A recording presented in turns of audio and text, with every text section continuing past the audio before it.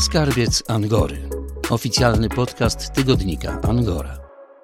Wojciech Jama, kolekcjoner komiksów, twórca Muzeum Dobranocek w Rzeszowie, to kolejny gość Skarbca Angory. Przed mikrofonem Tomasz Barański, miło mi Państwa powitać, a w szczególności naszego gościa. Dzień dobry, witam. Panie Wojciechu, Pan jest w Rzeszowie, ja jestem w Warszawie, rozmawiamy online. No jest to dość trudne zadanie, biorąc pod uwagę, że mamy rozmawiać o pewnych formach wizualnych, o rzeczach artystycznych. Trochę jak ślepi o kolorach będziemy rozmawiać dzisiaj. No zgadza się, chociaż nie trudno dzisiaj w sieci, chociażby na mojej stronie facebookowej Muzeum Komiksu, znaleźć ilustracje do tego, o czym będziemy rozmawiali. Komiksy są obecne w naszym życiu, ale generalnie towarzyszą naszemu życiu naszych dzieci i to jest taka wizualna przestrzeń bardzo, bardzo ważna. Komiks do niedawna był traktowany jako coś, co owszem, jak najbardziej wypada w dzieciństwie czytać, oglądać. Natomiast poważny człowiek, normalny człowiek zazwyczaj z tego wyrastał. Przynajmniej tak do niedawna taki był pogląd. Dla mnie jest to przygoda na całe życie. Ja uważam, że komiks w ostatnich latach przynajmniej wraca na właściwe miejsce, czyli jako jedna z wielu dziedzin sztuki, która jest obecna przez całe życie, ponieważ literatura, film czy teatr, nikt nie wymaga, żeby się z tego wyrastało, prawda? Tylko co najwyżej zmieniamy lektury na kolejne dostosowane do wieku czytelnika. I z komiksem obecnie chyba jest już tak samo. No właśnie, zaczął Pan opowiadać o sobie, to bardzo proszę sobie nie przeszkadzać i powiedzieć coś więcej. Skąd się wzięła ta Pana miłość do komiksów? Proszę opowiedzieć trochę o genezie. Myślę, że potem płynnie przejdziemy do Muzeum Dobranocek. Te eksponaty, które zostały tam przekazane, to jest bardzo ciekawy wątek, myślę. No to znaczy, no nie wiem z czego to wynika, no chyba wykazuje się większą wrażliwością na obraz, bo te zainteresowania są związane zarówno ze sztuką animacji, z filmem animowanym, jak i z komiksem. Natomiast no, na pewno nie powiem, że jestem jakoś szczególnie tutaj wrażliwy na przykład na muzykę. Niestety tutaj pewne deficyty są, nie jestem melomanem. Natomiast no, te sztuki wizualne to jest coś, w czym czuję się mocniejszy, co po prostu sprawia mi ogromną przyjemność. A w jakich okolicznościach zaczął Pan zbierać komiksy? To, wie pan, to była ewolucja, ponieważ ja w smarkatych latach rodzice, dziadkowie kupowali mi czasopisma dostosowane wtedy do wieku. No, zaczęło się od lektury Misia, gdzie zetknąłem się z twórczością Bogdana Butenki. Tam regularnie ukazywał się przez dziesięciolecia i nawet współcześnie chyba, ponieważ Miś jest w ciągu chyba dalej wydawany. Historie obrazkowe Bogdana Butenki o przygodach Gapiszona. Później człowiek sięgał po poważniejszą lekturę, czyli tygodnik Miś, Świerszczyk. I również Bogdan Butenko tam był obecny, ale to już były historie takie sensacyjno-przygodowe o przygodach Gucia i Cezara. Gucio i Cezar towarzyszył mi również w telewizji, ponieważ te historie obrazkowe, komiksy z przygodami Gucia i Cezara czy Gapiszona z Misia były obecne w latach 70. również w telewizji polskiej. Tak. Gapiszon to była wspaniała animacja wycinankowa. Tutaj różnią się technikami te filmy. Natomiast Gucio i Cezar to były zarówno filmy rysunkowe, ale również te przygody Gucia i Cezara powstały w wersji kukiełkowej. Także no to jest ta ciekawostka, że tutaj każdy ten serial był w innej technice realizowany. Podobnie ma się sprawa z bohaterką rodem ze Świerszczyka, mianowicie gąską Balbinką. Tutaj już nie mieliśmy do czynienia z animacją, tylko to były statyczne obrazki wyświetlane na ekranie telewizora i aktorki, które podkładały głosy bohaterom. To był taki telewizyjny rodowód. Natomiast zdarzało się, że kierunek był odwrotny. Mianowicie na przykład Bolek i Lolek, który znamy przede wszystkim jako wspaniały serial na dobranoc, ale swego czasu, na początku lat 70., Bolek i Lolek wystąpił w komiksie, który był drukowany z kolei w Świecie Młodych. Był to Bolek i Lolek na Dzikim Zachodzie.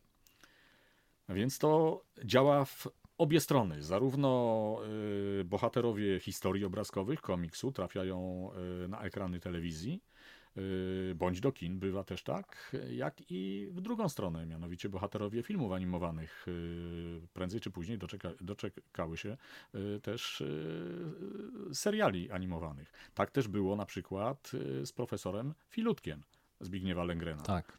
Bohater znany od lat 40. goszczący w tygodniku Przekrój doczekał się filmów animowanych. No te postaci, które pan wymienia, trudno, żeby człowiek się nie uśmiechnął, bo to jest naprawdę taka historia naszego dzieciństwa. Wiele postaci to są takie postaci trochę w starym kinie, bo Gąska Balbina jest mi znana tylko tak z opowieści. Chyba nie miałem przyjemności na żywo widzieć tej postaci w telewizji, ale myślę, że wielu naszych czytelników, słuchaczy już tak. Rocznik 61, więc dla mnie to są czasy dzieciństwa. Tak. Tutaj możemy dalej pociągnąć kilka takich pomnikowych postaci, czyli wymieniony już Papcio Chmiel, czyli Henryk Jerzy Chmielewski i oczywiście Tytus, Romek i Atomek, ale też na przykład Janusz Christa, Kajko i Kokosz. Zdecydowanie. Kapitan Klos, czyli postać narysowana przez Mieczysława Wiśniewskiego. Potem jest trochę bardziej skomplikowana historia dotycząca kapitana Żbika. Przygotowując się do tej rozmowy, wychwyciłem, że było kilku rysowników, którzy tą postać prowadzili, powołali do życia i potem w kolejnych odcinkach rysowali. To już nie było takie proste. Tak, tutaj było już więcej rysowników. Niektórzy zrobili międzynarodową karierę, tak jak Grzegorz Rosiński. Najwięcej zeszytów Żbika stworzył Jerzy Wróblewski, ale też Bogusław Polch, Sobala. To jest seria, która też mi towarzyszyła. Kapitan Klos, Podziemny Front, Kapitan Żbik. To były komiksy, które mi towarzyszyły już w starszych latach. Podobnie jak lektura Świata Młodych. A Świat Młodych z kolei, ja jeszcze pamiętam czasy, kiedy był wydawany 2 razy w tygodniu w wersji czarno-białej. Dopiero od chyba 74 roku Świat Młodych zaczął się ukazywać 3 razy w tygodniu, we wtorki, czwartki i w sobotę i już w wersji kolorowej. I to są już czasy, gdzie właśnie ukazywały się komiksy Janusza Christy, Tadeusza Baranowskiego, rewelacyjne komiksy okraszone wspaniałym humorem, chociaż nie dla każdego zrozumiałym. Tutaj trzeba było po prostu oglądać te komiksy zupełnie na luzie i bez żadnych uprzedzeń, bo one są bardzo zwariowane, ale w pozytywnym tego słowa znaczeniu. I Tadeusz Baranowski jest to autor, który i współcześnie też ciągle robi ciekawe rzeczy, chociaż od paru lat niestety, ale odszedł od rysowania komiksu i poszedł w malarstwo.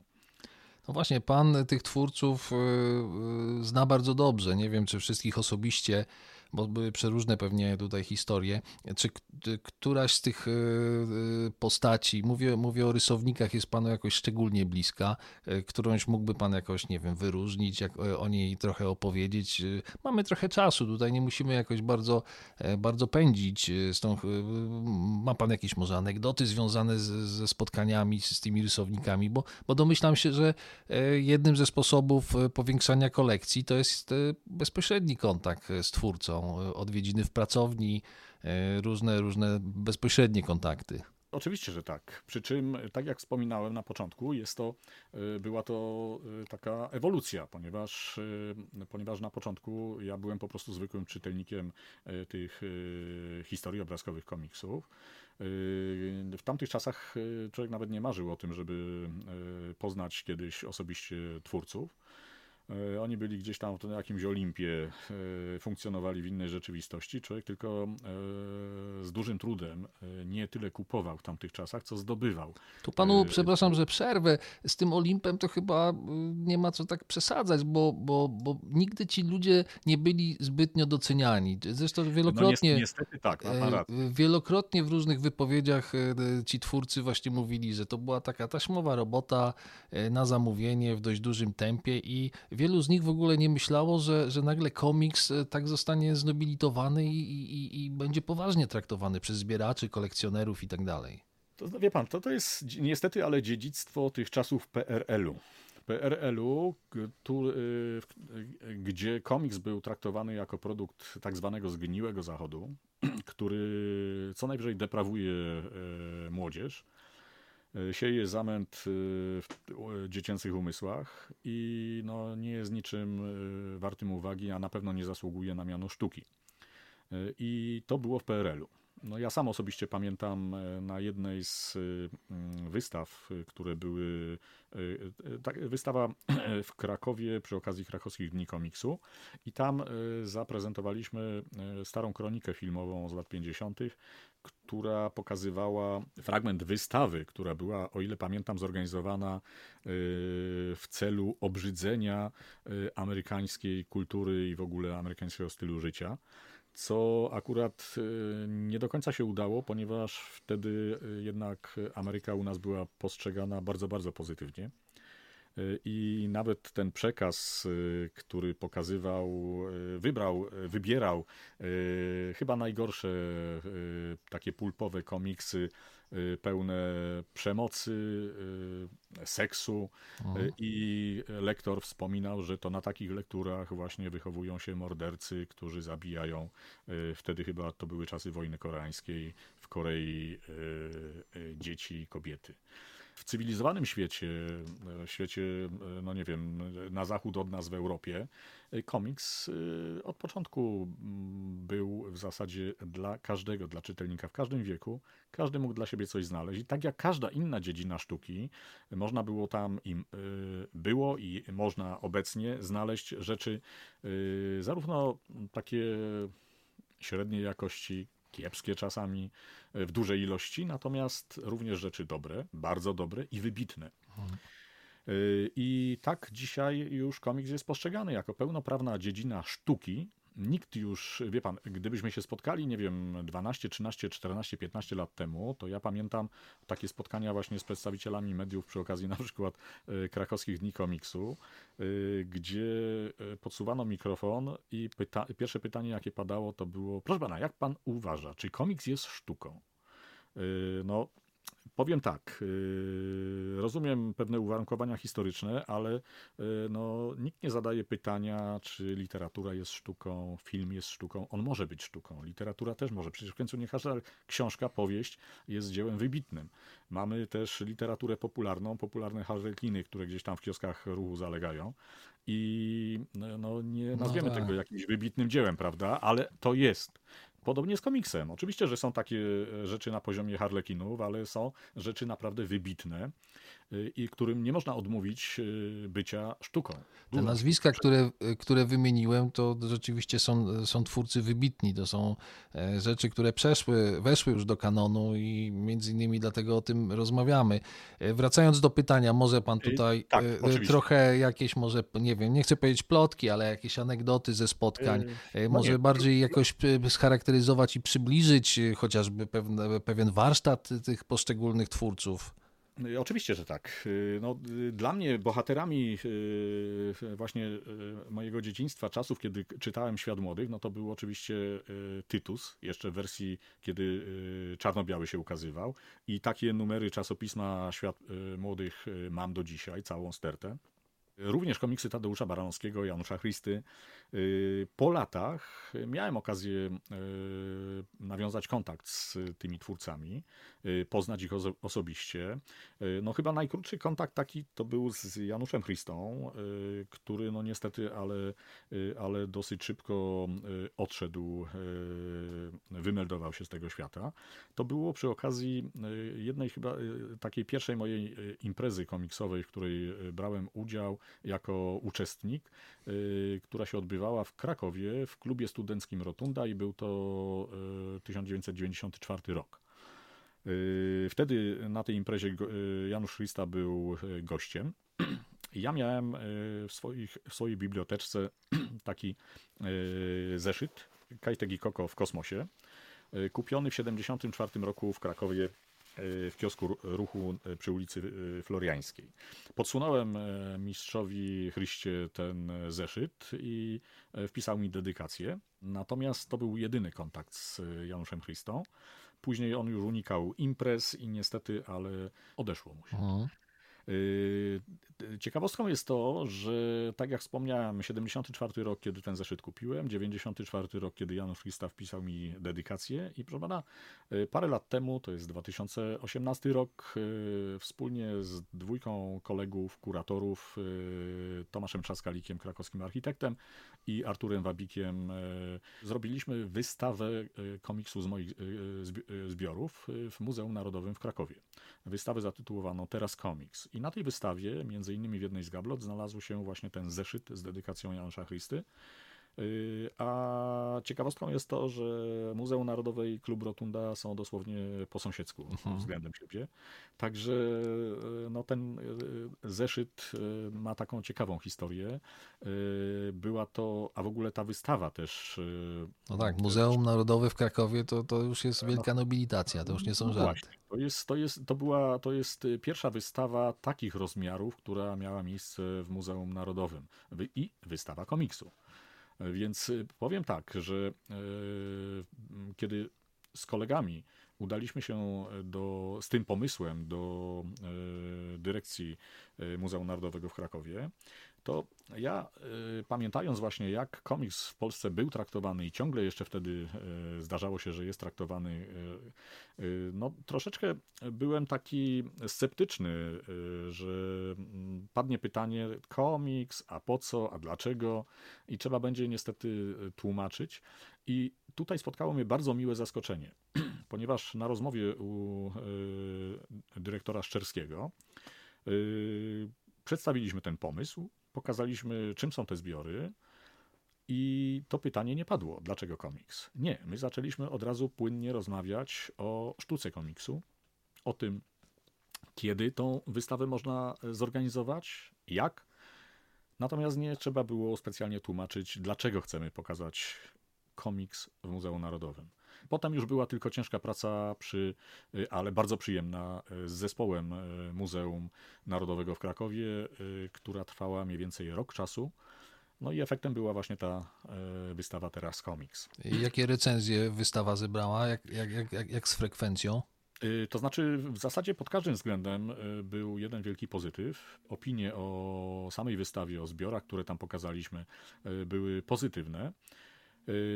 Wystawa cieszyła się dużą frekwencją, ponad tą zakładaną, tak wstępnie, bo oczywiście każda wystawa, kiedy się ją planuje, ma jakieś tam założenia związane z tym, jaka ilość zwiedzających może się pojawić. Tutaj było dużo, dużo więcej. No, wystawie towarzyszył wspaniały katalog, prezentujący sporą część tych eksponatów, które były pokazane na wystawie oraz z tekstami między innymi znawców komiksu, badaczy historii Wojtka Birka, Adama Ruska o historii komiksu. My tam pokazywaliśmy zarówno rodowód komiksu, skąd on w ogóle wziął się, pewną historię.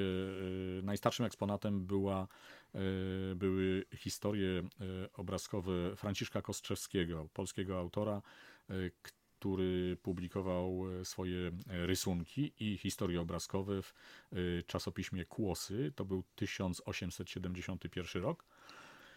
Następnie pokazaliśmy prekursorów komiksu, czyli tych, którzy zapoczątkowali wspaniałą historię komiksu europejskiego, między innymi Rudolfa Topfera, szwajcarskiego twórcę Wilhelma Buscha oraz Christopha.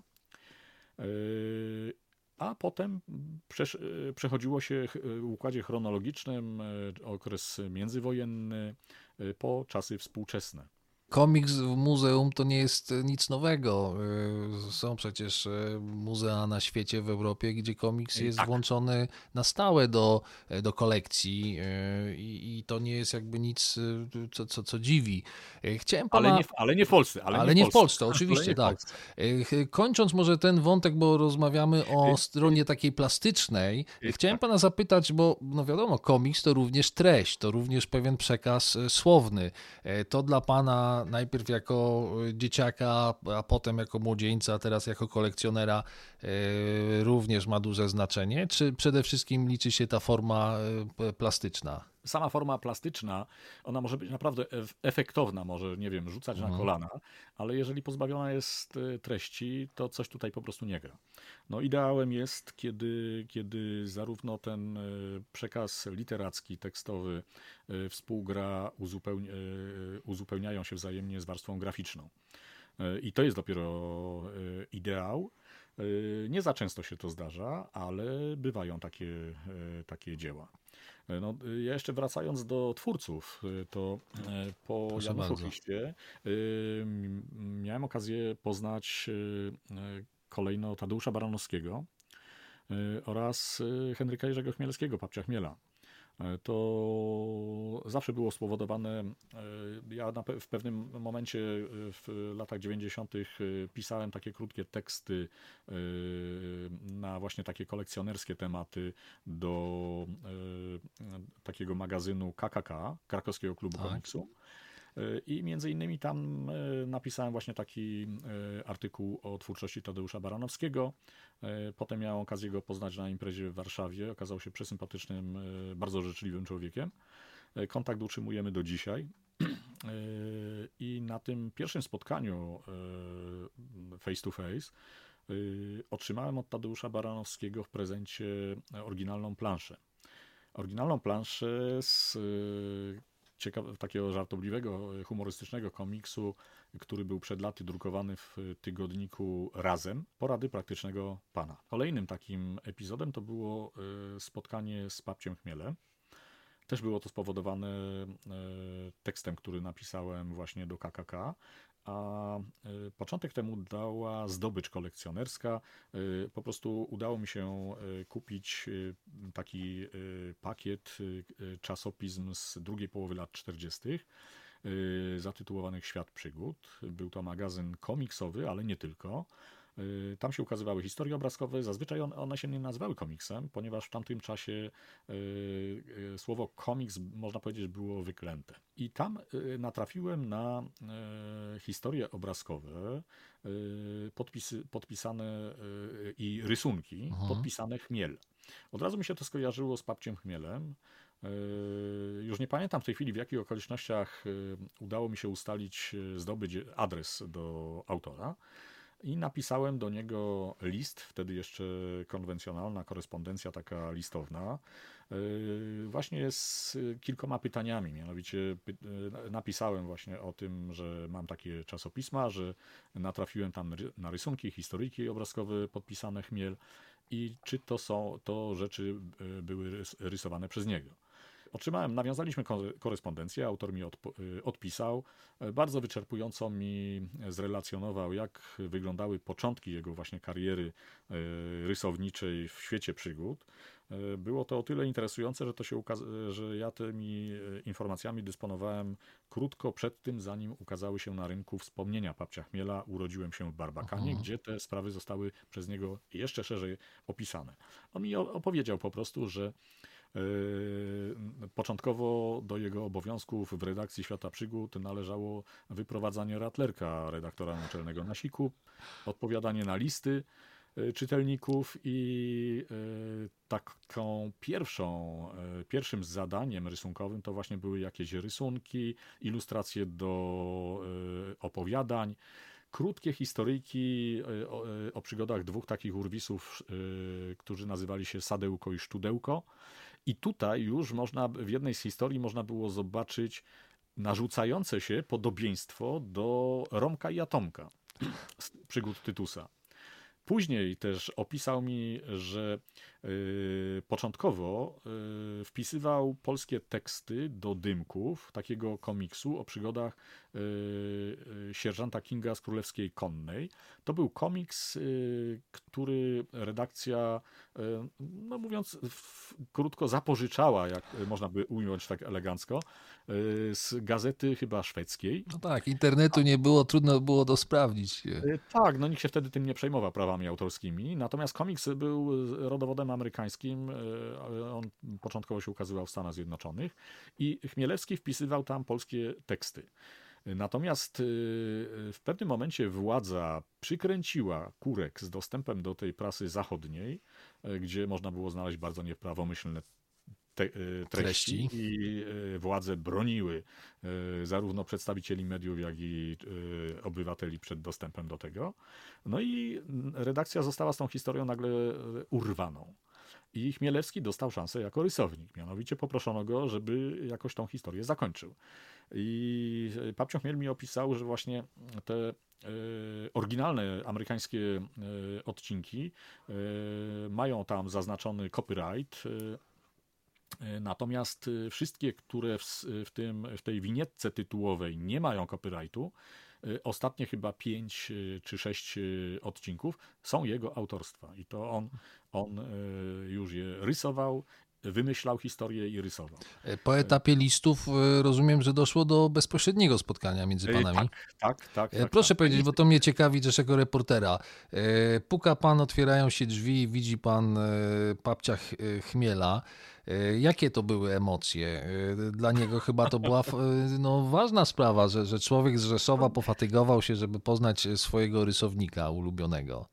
To znaczy przypuszczam, że dla autora może mniej, ponieważ autorzy jednak Papcio Chmiel był osobą bardzo rozpoznawalną. On często może nie w mniejszych miejscowościach, ale w Warszawie na różnego rodzaju imprezach, czy to Dni Oświaty Książki i Prasy, czy jakieś targi książki, bywał, udzielał się na takich spotkaniach czytelniczych. Natomiast dla człowieka, który ja wtedy w Krakowie mieszkałem, który przyjechał z Krakowa poznać autora wspaniałych komiksów, na których się wychowywał, no to były niesamowite emocje. Często jest tak, że dzieło jest znakomite, wzbudza właśnie emocje, wzrusza, natomiast twórca okazuje się czasami nudnym, bardzo przeciętnym człowiekiem. Jak tutaj było? Nie w tym wypadku. Ja pamiętam, że Papcio Chmiel, kiedy ja go poznałem, był już człowiekiem w słusznym wieku. I niesamowite wrażenie na mnie zrobiło, kiedy on opowiadał właśnie jakieś swoje wspomnienia, czasami z czasów wojny. Potrzebował to zilustrować jakimś dokumentem, zdjęciem. Chwila tylko zastanowienia, sięgał do jakiejś szuflady czy do tapczanu, gdzie coś było schowane. Trafiał w punkt. Zawsze to był strzał 10. Nie musiał specjalnie szukać. Sekunda zastanowienia i wiedział, gdzie to ma. Matematyczna pamięć. Architekturę chyba studiował. Politechnikę w każdym razie. Dla mnie to był całe życie autorem komiksów. Wspaniałych komiksów. Może warto wytłumaczyć naszym słuchaczom, że zanim pewna praca trafi do drukarni, musi być, nie wiem, narysowana, ręcznie stworzona, wtedy jeszcze ręcznie, żeby potem zrobić jakąś po prostu kopię, odbitkę już do druku. Tak, i tutaj jest też ciekawostka, trzeba to rozwinąć, ponieważ te plansze komiksowe są różne. Ja mam w zbiorach na przykład pracę Mieczysława Wiśniewskiego właśnie z Kapitanem Klossem. I tutaj te plansze były rysowane praktycznie w skali 1:1. Czyli te zeszyty z Kapitanem Klossem mają taki określony format i dokładnie mniej więcej w tym rozmiarze jest plansza komiksowa. Ona od razu była rysowana w kolorze. Niektóre plansze Janusza Chrysty, autorstwa Janusza Chrysty, również są rysowane od razu w kolorze, ale inaczej to wygląda w przypadku plansz, które później na przykład powstawały, ponieważ osobno powstaje rysunek, plansza w czerni i bieli, rysowana tuszem na papierze. Następnie ta plansza jest powstaje tak zwany blaudruk. Ta plansza jest odbijana na transparentnej folii w wersji czarno-białej, czyli mamy duplikat, ale na przeźroczystej folii. I również duplikat na papierze, ale w takim bladym niebieskim kolorze. Tam cała kreska, wszystkie kreski są w blado-niebieskim kolorze. Na takiej reprodukcji autor nanosił kolor.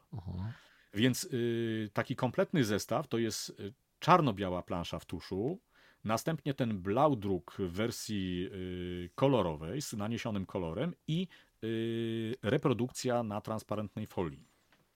I to było tak, że ten komplet szedł do druku, po wypuszczeniu pewnej serii, konkretnego odcinka wracał do autora, bo drukarni czy wydawnictwu nie było to już do niczego potrzebne. Zgadza się.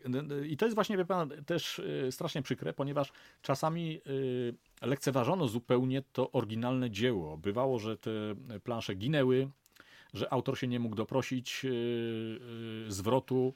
Christa na przykład wspomina, że on po prostu starał się żyć z tymi drukarzami tak no, na dobrych, utrzymywać dobre relacje, czasami jakąś tam flaszkę im podrzucał, właśnie żeby pilnowali tych plansz, żeby one do niego wracały.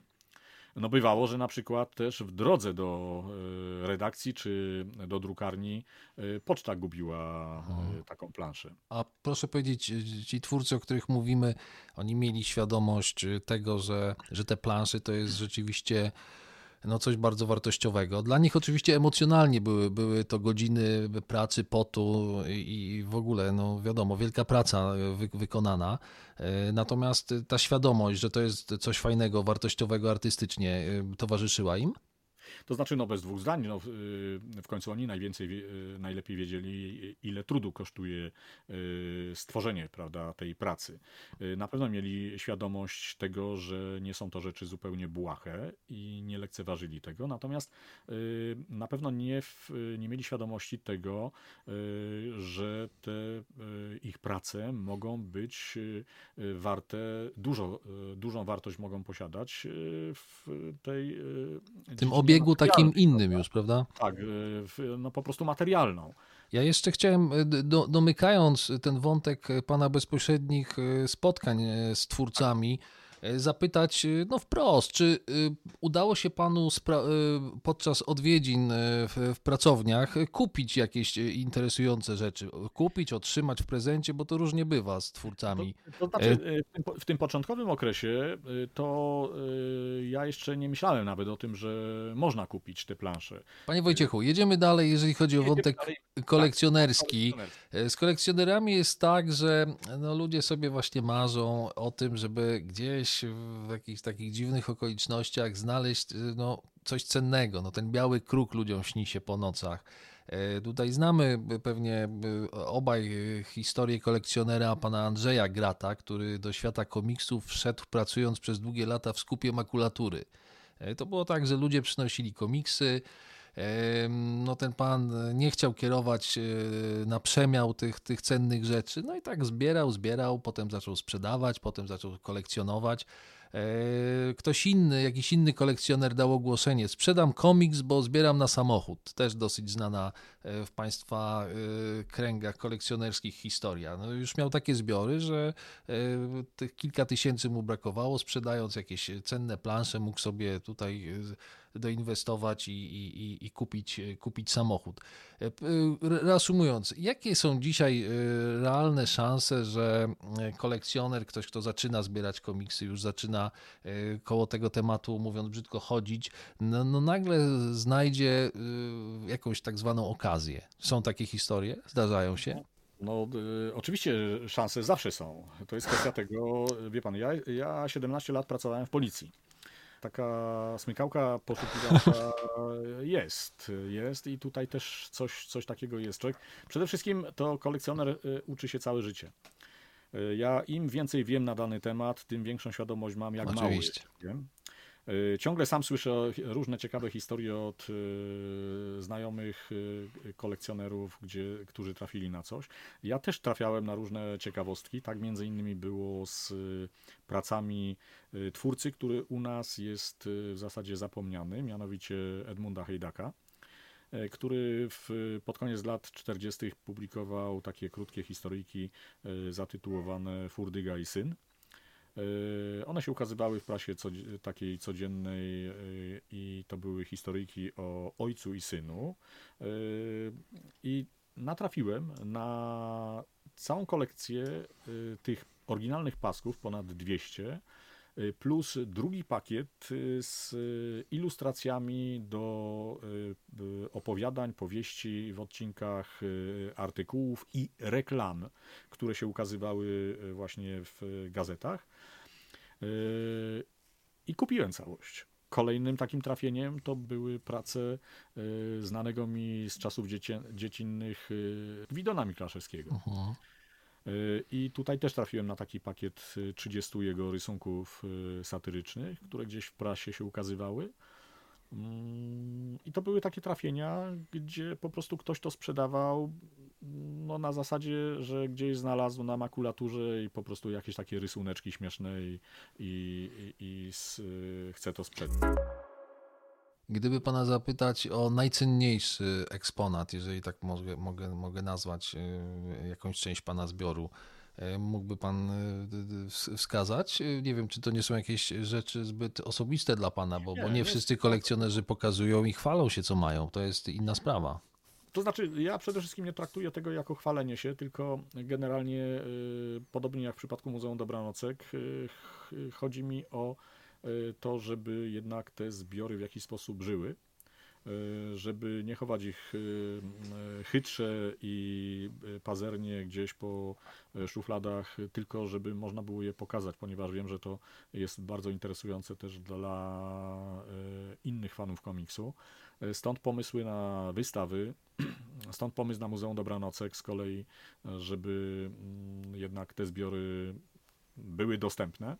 I pomysł na Muzeum Komiksu, które mam nadzieję, że powstanie i te zbiory będzie można też tam oglądać. Oczywiście na pewno nie w sposób ciągły, bo to są zbiory bardzo wrażliwe, przede wszystkim papier, Tak. który się nie da eksponować w sposób ciągły, więc tutaj duża rotacja musi być, ale na pewno warto je pokazać. Te kilkadziesiąt lat zbierania to są też chyba spore nakłady z pana strony.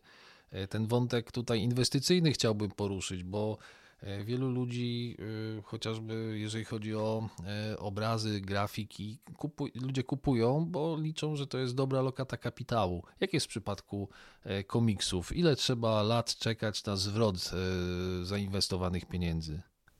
To znaczy przede wszystkim ja nie jestem kolekcjonerem inwestycyjnym. Mam świadomość tego, że wartość tych oryginalnych prac, które mam w zbiorach, w jakiś sposób rośnie.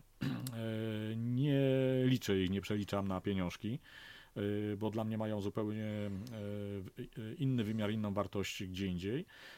Natomiast mam świadomość tego, że oczywiście one mają swoją wartość. Ja zacząłem kupować te oryginalne prace w czasach, kiedy właśnie u nas padało ciągle pytanie, czy komiks jest sztuką.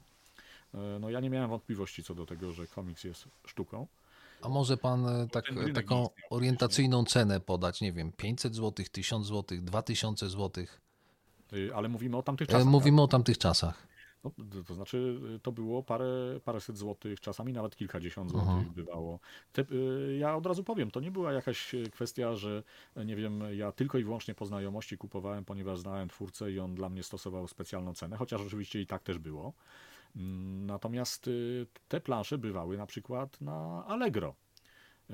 I akurat tutaj nie było ryzyka, że te plansze są, no nie wiem, że to są podróbki, ponieważ to nie były czasy, gdzie one miały już niesamowitą wartość, że ta wartość po prostu w dziesiątki, w setki, tysiące złotych szła. Czyli rozumiem, że udało się panu kupić kilka takich eksponatów, chyba już tak można powiedzieć, na Allegro. Zdecydowanie tak, też na Allegro. I to czasami znani twórcy sami tam wystawiali swoje prace. Dzisiaj tego już nie robią, ale wtedy to było możliwe, bądź spadkobiercy też zdarzało się. Kto ewentualnie był zainteresowany tym tak jak ja, no bo to też nie tylko i wyłącznie ja kupowałem, to na pewno no, można powiedzieć, że zrobił dobry interes, tak wulgaryzując, bo dla mnie to nie był interes, to nie jest interes. Dla mnie to jest pasja kolekcjonerska, no, możliwość obcowania no ja pamiętam z czasów smarkatych emocje towarzyszące lekturze, zdobywaniu i lekturze przygód kapitana Klossa. Po latach miałem okazję zakupić oryginalne prace od syna autora. No i to były i są emocje, kiedy się bierze do ręki oryginalną. Nie, ale tak jak rozmawiamy, oczywiście ma pan rację, natomiast trudno, żeby wyobraźnia nie pracowała, jak czytamy, że pierwszy komiks z Batmanem został sprzedany w Stanach Zjednoczonych za ponad $2 miliony. Gdzieś ta wyobraźnia funkcjonuje i te różne obiegi gdzieś tam się spotykają. Ja mam pełną świadomość tego, że w tej chwili zaczyna ten rynek oryginalnej sztuki komiksu u nas się profesjonalizować. Mam świadomość tego, że i wracając do tego, że ja jestem emerytem policyjnym, więc nie dysponowałem i nie dysponuję niestety nieograniczonymi środkami. Żadnego spadku z Ameryki nie dostałem, więc ja kupowałem, tak jak wspominam, to w czasach, kiedy naprawdę za kilkadziesiąt złotych, czasami za kilkaset, można było kupić rzeczy, które dzisiaj kosztują kilkadziesiąt tysięcy. Mam świadomość tego, że współcześnie pewne rzeczy po prostu są dla mnie niedostępne, uciekają mi.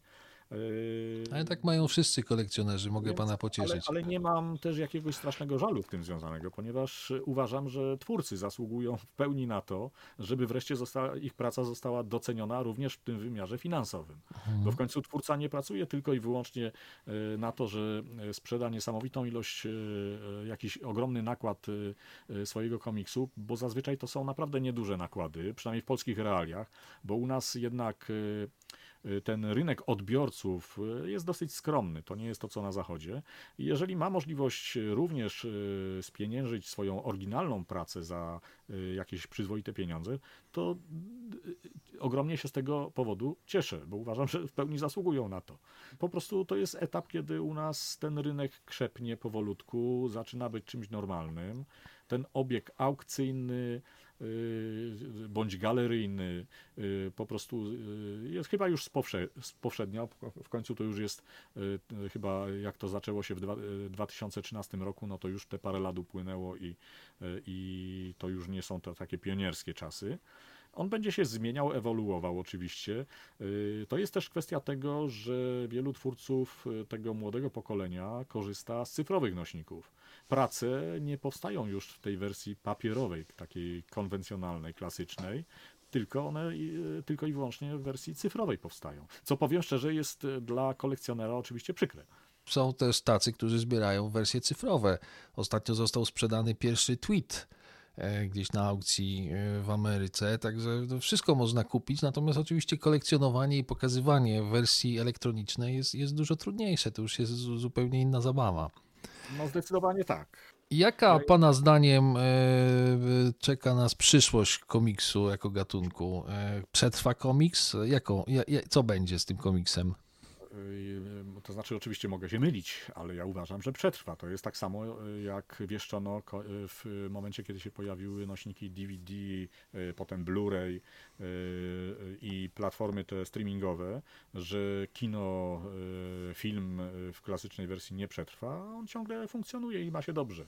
Co najwyżej, to znaczy oczywiście ten rynek ewoluuje. Podobnie jest z literaturą. No, pojawiły się audiobooki, e-booki, ale jednak ciągle ten rynek klasycznej, drukowanej książki istnieje i przypuszczam jeszcze będzie długo istniał. Proszę powiedzieć, na ile to, że jest pan kolekcjonerem, determinuje pana codzienność? Każdego dnia robi pan coś w tym kierunku, żeby pana kolekcja była, nie wiem, większa, lepsza? Sprawdza pan w internecie, koresponduje pan? Tak jest każdego dnia, czy są takie dni, kiedy w ogóle pan nie myśli o komiksie? No, ostatnio zaliczyłem COVID, więc przez parę dni nie myślałem. Ale to jest pan usprawiedliwiony. L4 to jest oczywista sprawa.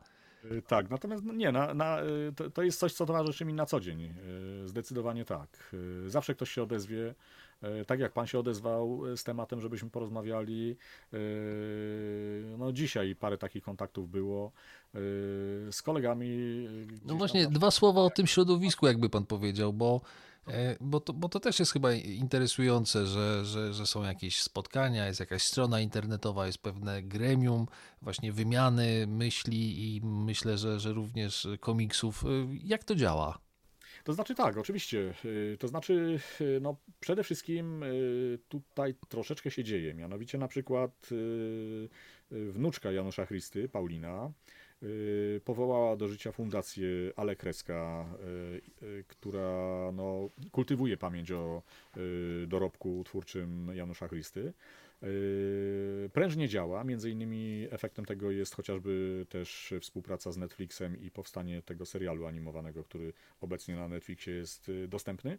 Zaczynają powstawać gadżety pamiątkowe związane z bohaterami, co mnie ogromnie cieszy też jako kolekcjonera, ponieważ bardzo brakowało mi i brakuje tego, że komiks to jest w tej wersji drukowanej to jest jedno, ale ten rynek kolekcjonerski na zachodzie Europy i w ogóle w świecie to nie kończy się na drukowanym komiksie. Bo ja tak przykładowo tylko powiem, że no jest taka strona internetowa dla kolekcjonerów, dla czytelników komiksu francuska, gdzie są bibliografie poszczególnych autorów, twórców,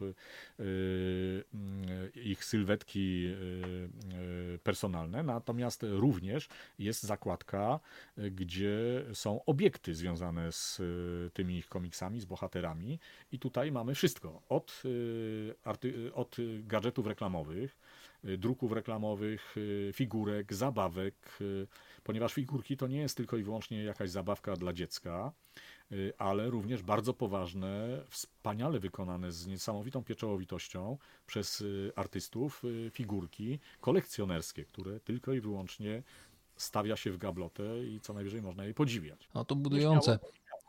Tak, ostatnio czytałem o Tomaszu Kocie taki reportaż, znanym polskim aktorze, który, no, padła taka teza, że gdyby ten człowiek urodził się w Stanach Zjednoczonych, w Anglii, to byłby na pewno głównym aktorem w tego serialu, tej sagi o Jamesie Bondzie. Czy w przypadku naszych tutaj rysowników, o których mówimy, o których rozmawiamy, też można taką tezę postawić, że gdyby urodzili się w Stanach Zjednoczonych, funkcjonowali bardziej na rynku zachodnim, to byliby gwiazdami, nie tylko takimi lokalnymi gwiazdami polskimi? To znaczy zdecydowanie tak, wie pan, to takim sztandarowym przykładem i najlepszym przykładem, no to jest postać Grzegorza Rosińskiego, który przecież w momencie, kiedy funkcjonował tutaj w naszym krajowym obiegu jako autor Kapitana Żbika, on wtedy już nawiązał współpracę z wydawcą zachodnim i zaczął rysować Torgala. Przy czym, no niestety, ale tutaj rzutowała sprawność, na tą współpracę rzutowała sprawność albo niesprawność działań naszej poczty, która potrafiła opóźniać pewne rzeczy, a jednak tam bardzo ważna jest terminowość. Później wdał się w to stan wojenny i gdyby Rosiński został tutaj u nas w kraju, no to być może funkcjonowałby dzisiaj jako oczywiście gwiazda komiksu na naszym rynku, ale przede wszystkim znany właśnie jako autor Kapitana Żbika, a nie byłby gwiazdą ogólnoświatową. Twórcą, którego chociażby oryginalne prace w tej chwili też biją rekordy na aukcjach organizowanych przez znane domy aukcyjne. W zasadzie żaden z naszych twórców nie miał takiej szansy. Panie Wojciechu, powolutku kończąc, mam jeszcze tutaj dosłownie kilka pytań do pana. No, zakładając, że ta nasza rozmowa kogoś zainteresuje, może jakiegoś młodego człowieka, proszę powiedzieć, od czego zacząć w ogóle przygodę ze zbieraniem komiksów? Jaki jest taki pierwszy krok, takie rozpoznanie w boju, no bo nie wiadomo, czy będziemy dalej chcieli kontynuować tę przygodę, czy może się zniechęcimy. Co jest najważniejsze na początku? To znaczy, no przede wszystkim pasja. Trzeba przede wszystkim komiks lubić. Są rzeczy czasami nieoczywiste, ponieważ to nie musi być jakiś wybitny komiks. Zdarzają się na przykład programy teatralne, które w formie komiksu, rysowane przez na przykład Janusza Christę, bo on kilka takich programów teatralnych narysował. Bodajże dla Teatru w Olsztynie i to są też takie ciekawostki kolekcjonerskie. Oczywiście też ich wartość zależy od stanu. Tak, nieduże nakłady to były, takie właśnie okazjonalne. Tak, to znaczy czasami to mogły być nawet duże nakłady, ale te rzeczy po prostu... No, lądowały w koszu. giną. Nie zawsze trafiały do jakiegoś miłośnika komiksu, prawda? Czy programy teatralne autorstwa Papcia Chmiela, też z Tytusem w roli głównej. Więc takie rzeczy, czy na przykład komiksy rysowane przez twórców, którzy raczej są kojarzeni z rysunkami satyrycznymi, jak Zbigniew Jujka. A też narysował komiks do przedstawienia Dr. Ojboli. I to są takie czasami ciekawostki zupełnie nieoczywiste. Niektórzy w ogóle nie wiedzą o tym, że coś takiego gdzieś powstało. No, czasami jakieś takie niszowe komiksy. Ja pamiętam na przykład z czasów krakowskich była taka wystawa w Bunkrze Sztuki Wilhelma Sasnauga. No właśnie chciałem zapytać, czy ma pan w swoich zbiorach ten komiks? Tak, oczywiście, z kasetą jeszcze. Dodam, że z kasetą, ponieważ temu komiksowi towarzyszyła kaseta ze ścieżką dźwiękową. I pamiętam, że wtedy bez problemu można było to kupić w każdej ilości.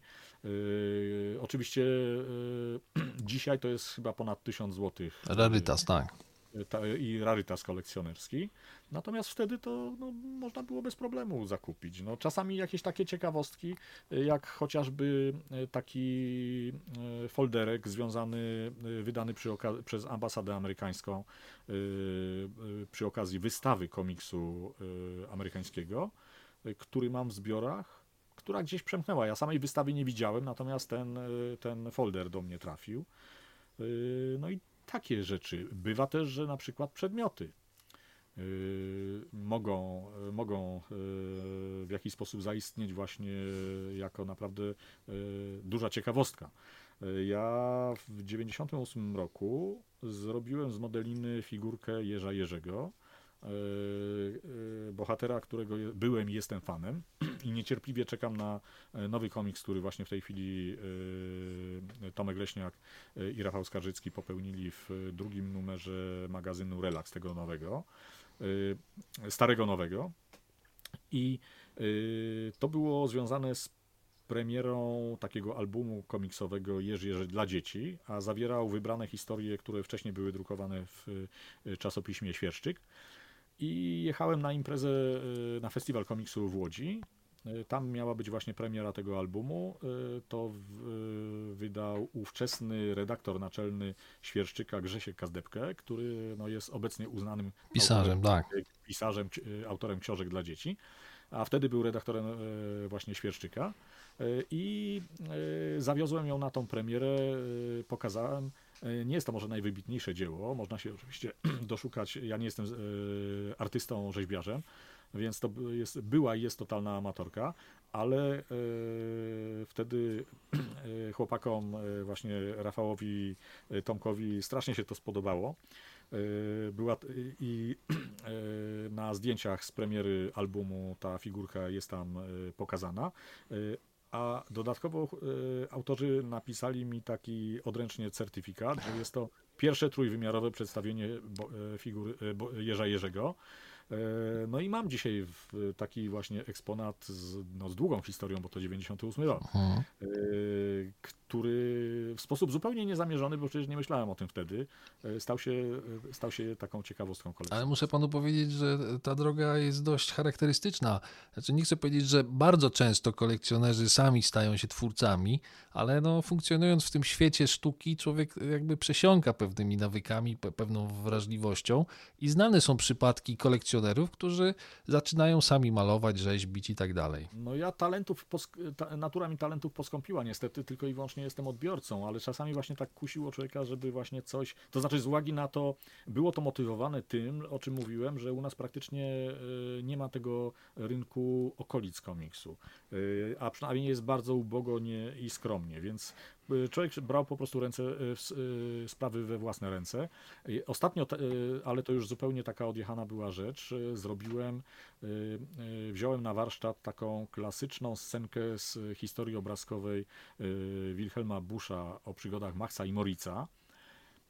I w drewnie jest taka scena, gdzie jest to przekrój przez kamienicę, dom, gdzie bohaterowie są na dachu i łowią przez komin kurczaki, które gospodyni na parterze piecze. I zrobiłem to właśnie w drewnie.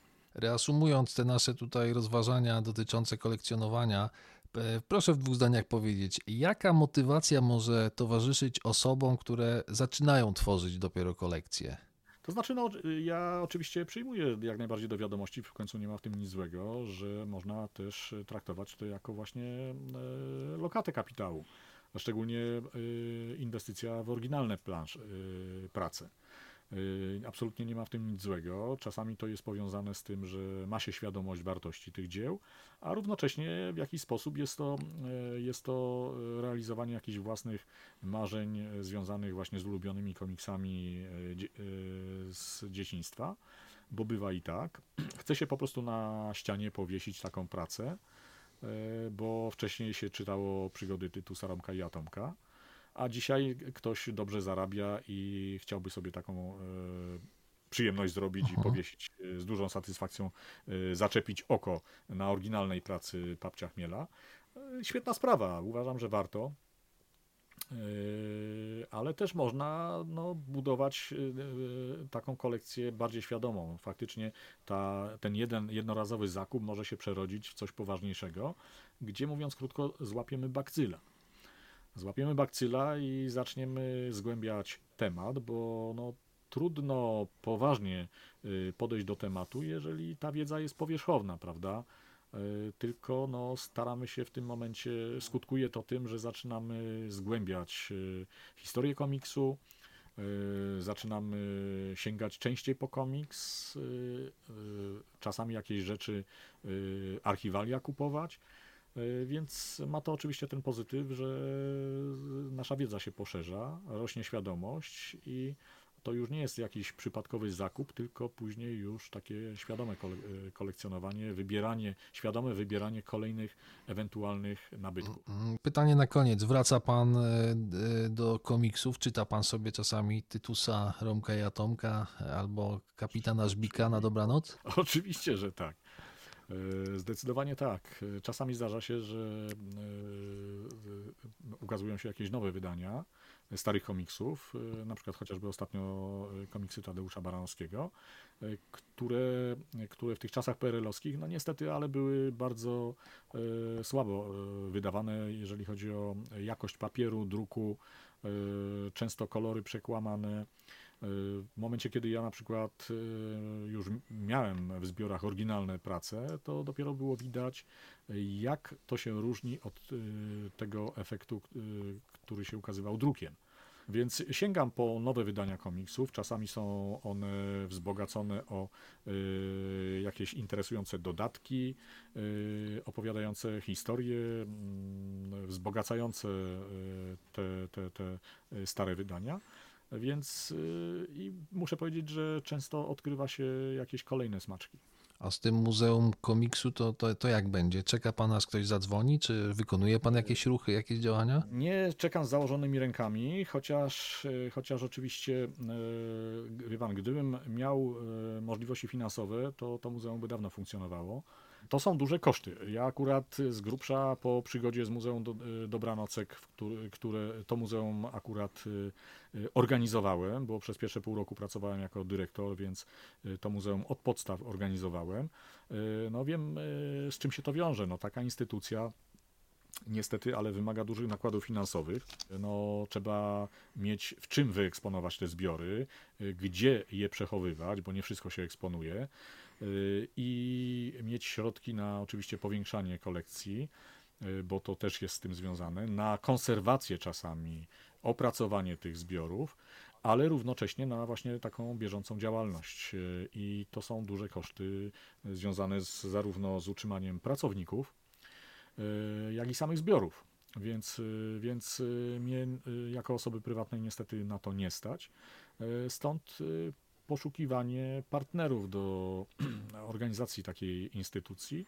Niestety czasy nie sprzyjają temu, ponieważ raczej nie ma szans na powtórzenie tego, manewru, który był przy okazji powstawania Muzeum Dobranocek, gdzie miasto Rzeszów zorganizowało tą placówkę muzealną i prowadzi ją. Natomiast nie wykluczam niczego w przyszłości. Nie no, chyba w Rzeszowie już jest jedna dobra instytucja, mówimy właśnie o tym Muzeum Dobranocek, no to może jakieś inne miasto się zgłosi, no nie może być wszystko w Rzeszowie, panie Wojciechu. Nie, oczywiście, że tak, wie pan, ja nie wykluczam niczego. To jest, jest strona, którą od paru lat prowadzę, rodzaj takiej wizytówki samej tej inicjatywy powołania do życia Muzeum Komiksu. Promocji tego tematu służą też te działania w postaci organizowanych wystaw. Więc to wszystko oczywiście służy też promocji tematu, czyli pomysłowi utworzenia Muzeum Komiksu. Również podejmujemy wspólnie z kolegami Tomkiem Trzaskalikiem i Arturem Wabikiem, kolegami kuratorami, z którymi robiłem tą krakowską wystawę, podejmujemy działania na rzecz właśnie powołania do życia Muzeum Komiksu i nie będzie chyba zdradą tajemnicy, jak powiem, że na dniach będziemy też startować, upubliczniać informacje o powołaniu do życia Fundacji Muzeum Komiksu. Bardzo dziękujemy w takim razie za tego newsa i tym newsem kończymy naszą rozmowę. Gościem Skarbca Angory był Wojciech Jama, znany kolekcjoner komiksów. Bardzo panu dziękuję za spotkanie i za rozmowę. Dziękuję. A Państwa zapraszam do słuchania naszych podcastów. Można je znaleźć na naszej stronie internetowej angora.com.pl/podcast, na stronie YouTube oraz w największych serwisach podcastowych SoundCloud, Spotify, Google Podcast i Apple Podcast. Rozmowę zmontował Wojciech Barczak, a poprowadził Tomasz Barański. Skarbiec Angory. Oficjalny podcast tygodnika Angora. Rozmowy z naszymi dziennikarzami, autorami i gośćmi. Mówimy o Polsce, świecie, sztuce, nauce i wszystkim tym, co w życiu dla nas ważne i co ważne dla Polski.